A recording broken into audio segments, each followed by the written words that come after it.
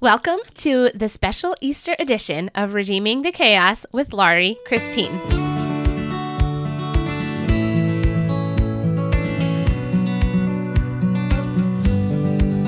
For 30 days leading up to Easter, I will be reading to you from my Easter devotional book, Come and See, 30 Family Bible Stories for Easter. Come and See invites families of elementary-aged children to experience firsthand the anticipation, the sorrow, the tragedy, the fear, and the ultimate triumph of Jesus' death and resurrection. As I mentioned earlier, we are going to be reading one story each day leading up to Easter.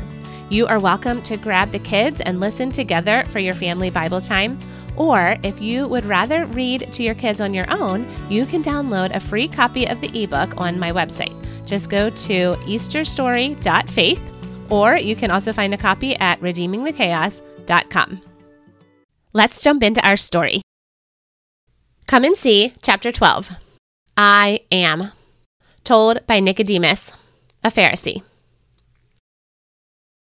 Because I was a member of the Council of Jewish Leaders, I was privy to what was going on the night Jesus was arrested, even though I didn't agree with what the priests and other Pharisees were doing. After Judas betrayed Jesus in the garden, the guards brought Jesus to Caiaphas' house in order to question him. The priests were desperately trying to find an excuse to sentence Jesus to death.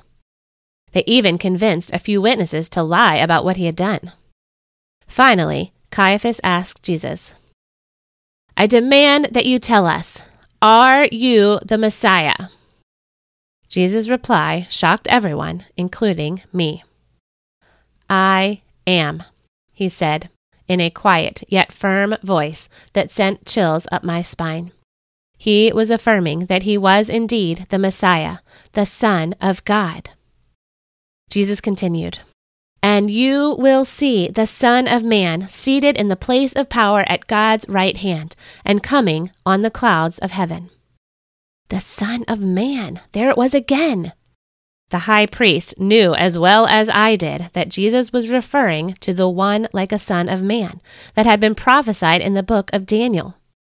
Jesus was declaring himself to be the promised child, the one who would be given authority over all the nations, the one who would reign forever on the throne of heaven. From my position near the back of the room, I could see Caiaphas' face growing red, his fists clenching in anger. "Blasphemy!" he shouted through clenched teeth. He grabbed the front of his robe with 2 hands and tore it right down the middle, a sign of utter despair. "Did you not hear what this man said? We don't need any other witnesses. He is claiming to be God. That statement is enough to condemn him." You could almost feel the hatred and passion bubbling among the religious leaders like a boiling cauldron. "He is guilty," they screamed. "He deserves to die." One of the temple guards yanked Jesus' arms behind his back, while the other guards spit in his face and beat him with their fists. My stomach was in knots, and I felt like I might be sick. I did not agree with what my colleagues were doing. This kind of behavior was not appropriate for men who claim to love God and follow his commandments.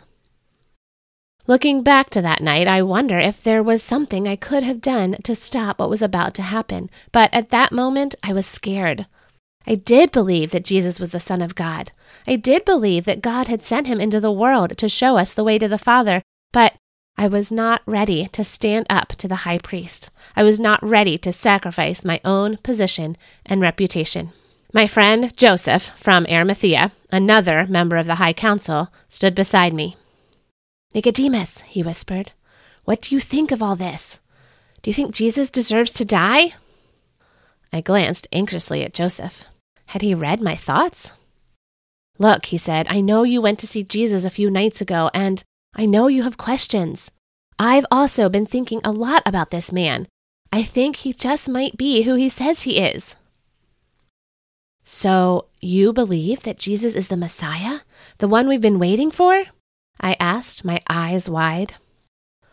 "I am beginning to believe," replied Joseph, "but I'm so afraid of letting the other religious leaders find out." I understood exactly what he meant.